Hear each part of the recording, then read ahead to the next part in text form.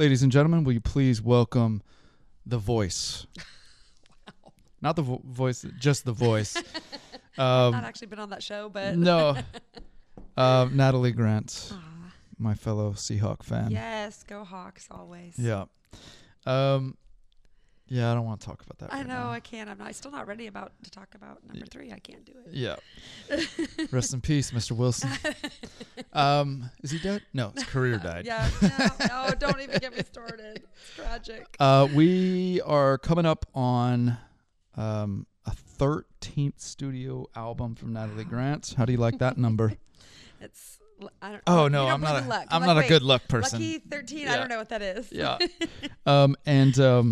The new song we're gonna play in just a little bit. It features Corey Asbury, but it's your 40th song that's been on the charts. 40 songs. That's getting up there. Whoa. But it doesn't mean you're old. It means you're good. Well, thank you. I'll receive that. Yeah. I think it's maybe means a little bit of both, but grateful to still be here. I think that part I'm amazed by. So grateful for that. Yeah, because I was telling you, a lot of the artists I have then go back 18 years, and I'm like, I was sitting in front of you 18 years ago, and you're still. Look at Stephen Curtis Chapman. When you look at the fact, I was in high school, and I'm 45, so I'm not a kid, but I was in junior high school, and that's not saying he's old. I'm playing new songs that are still relevant from him. I said this to him on the phone last year. I'm like, that's not everybody gets to do that. No. So No. Well, I'm grateful, but I'd be interested to know how many of those artists you've been talking to for 18 years are women. Oh, yeah. Yeah, Rebecca called it a quit.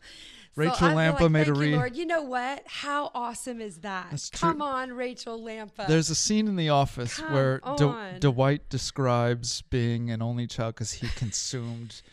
I can't talk about that. Never mind. He consumed his. I cheer for all the females. I'm like, girls, you can do it. Yeah. You can do it. But maybe you set the bar so high. I don't know about that. Maybe I was just Every foolish female vocalist. enough to keep going. I don't know. Yeah. Well, yeah, it is. Yeah.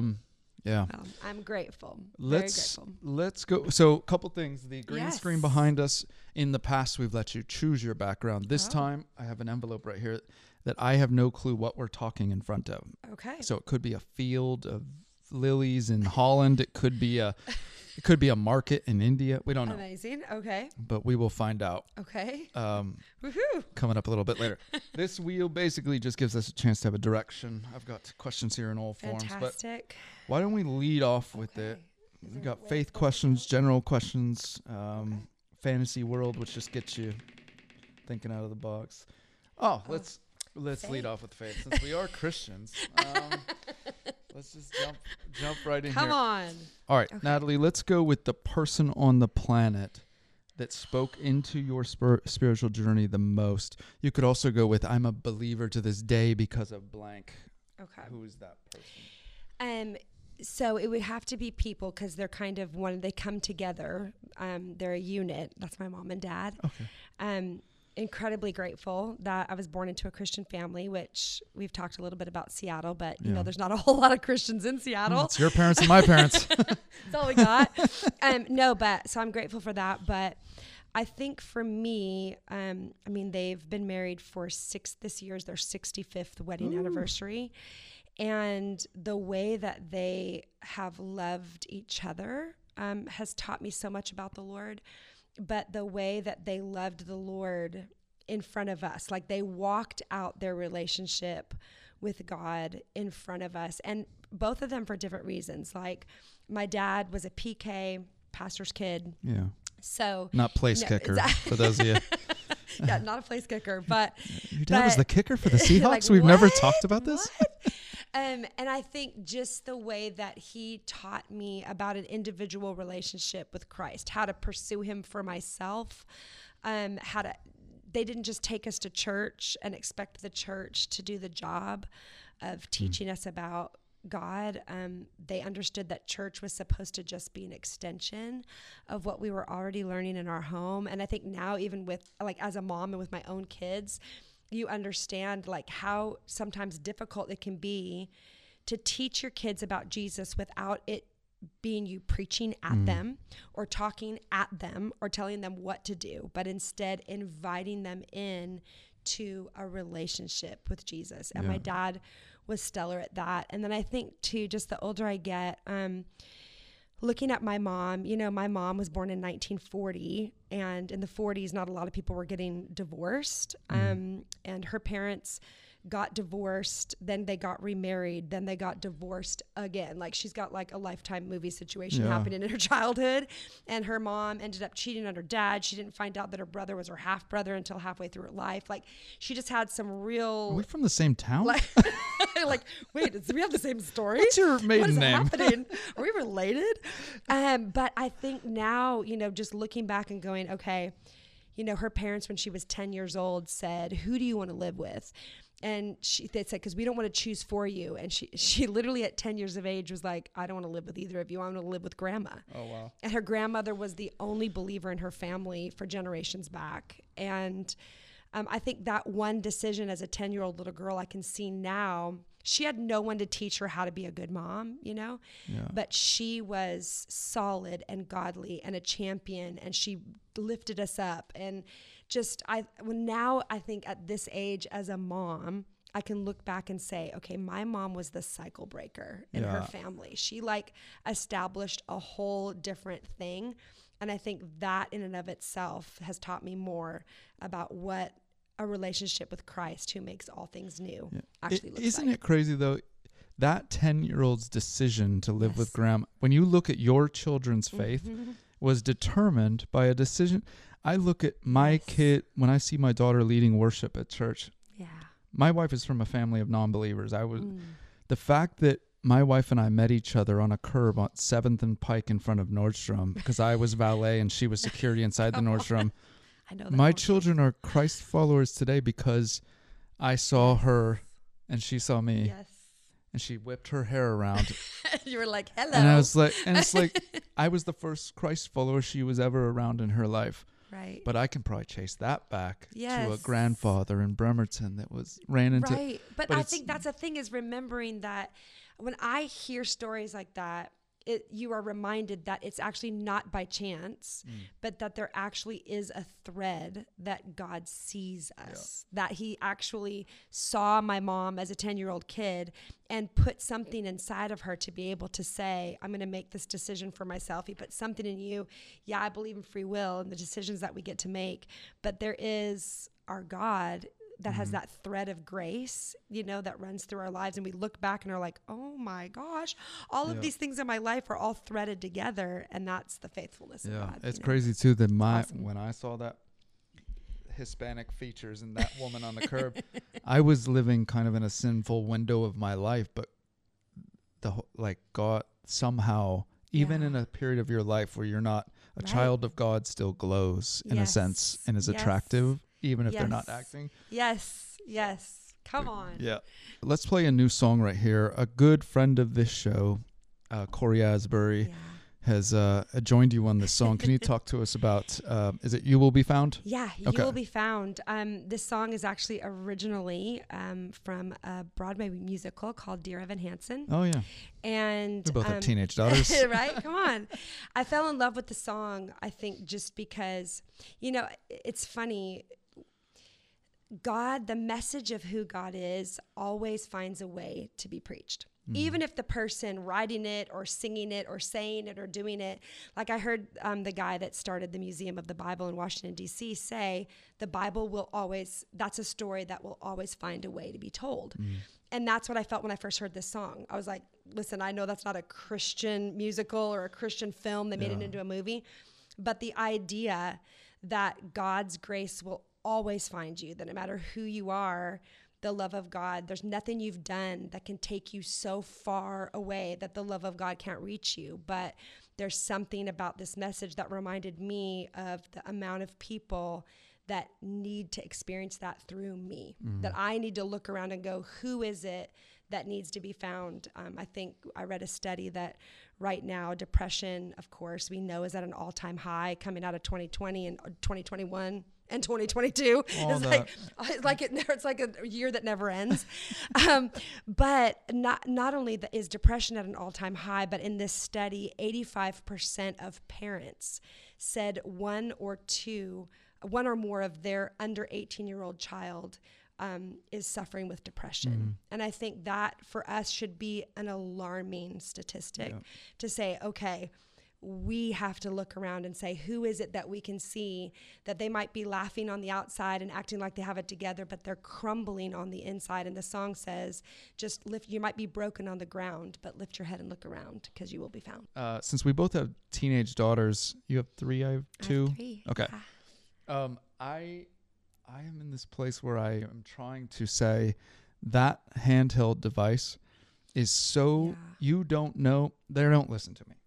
I sound like the crazy old man on, no offense to crazy old men on porches right now, but that's where I'm headed, but I know I'm right. Right. And I have not found success yet getting it across that the only way you're going to be able to break statistics of we weren't meant to live like this.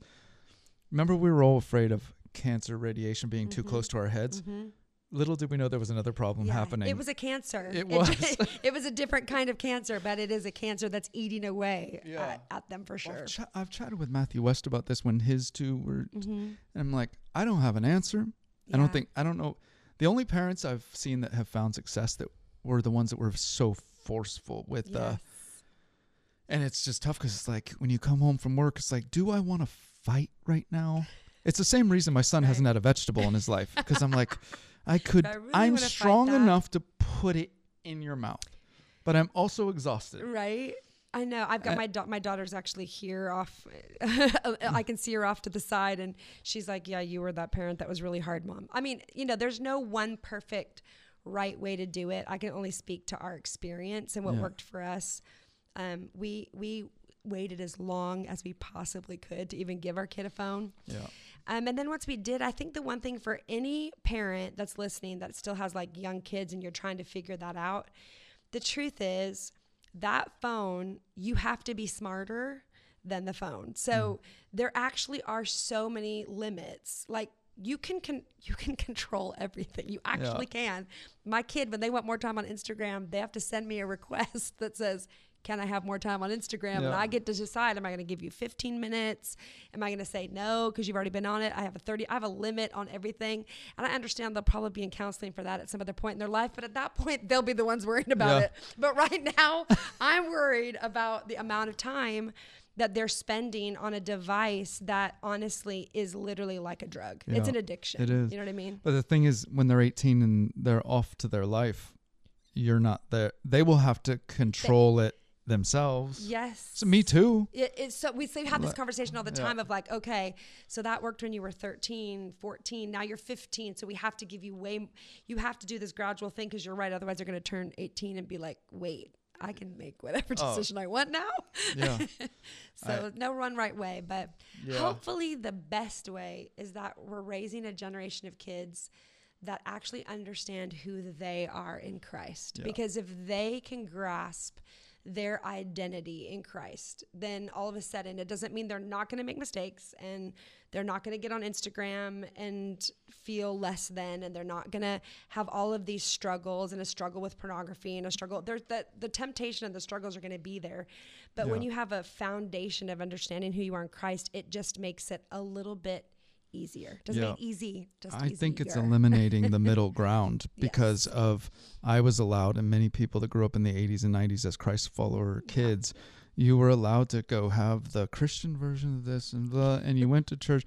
I think that middle ground is getting taken out because all of a sudden it's going to be you'll know if you've met Christ or not, because the world will have so let you down and that phone will have let you down that one day you'll know. Yes. I think I was allowed to kind of pretend I knew for so long. Right. And then I got older and I got hit with some trauma. I got hit with addiction, all these things. I'm like, now I'm meeting you.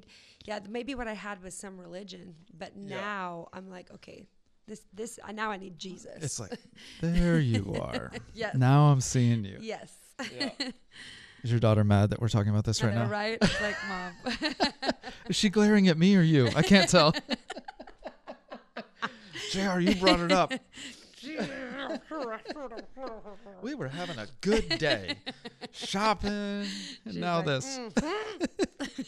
She's like, put me on the mic. Nope. Right. Nope. And now here's my point of view. Nope. Let's go with, I've got, did I just use my Natalie Grant specific? Oh no.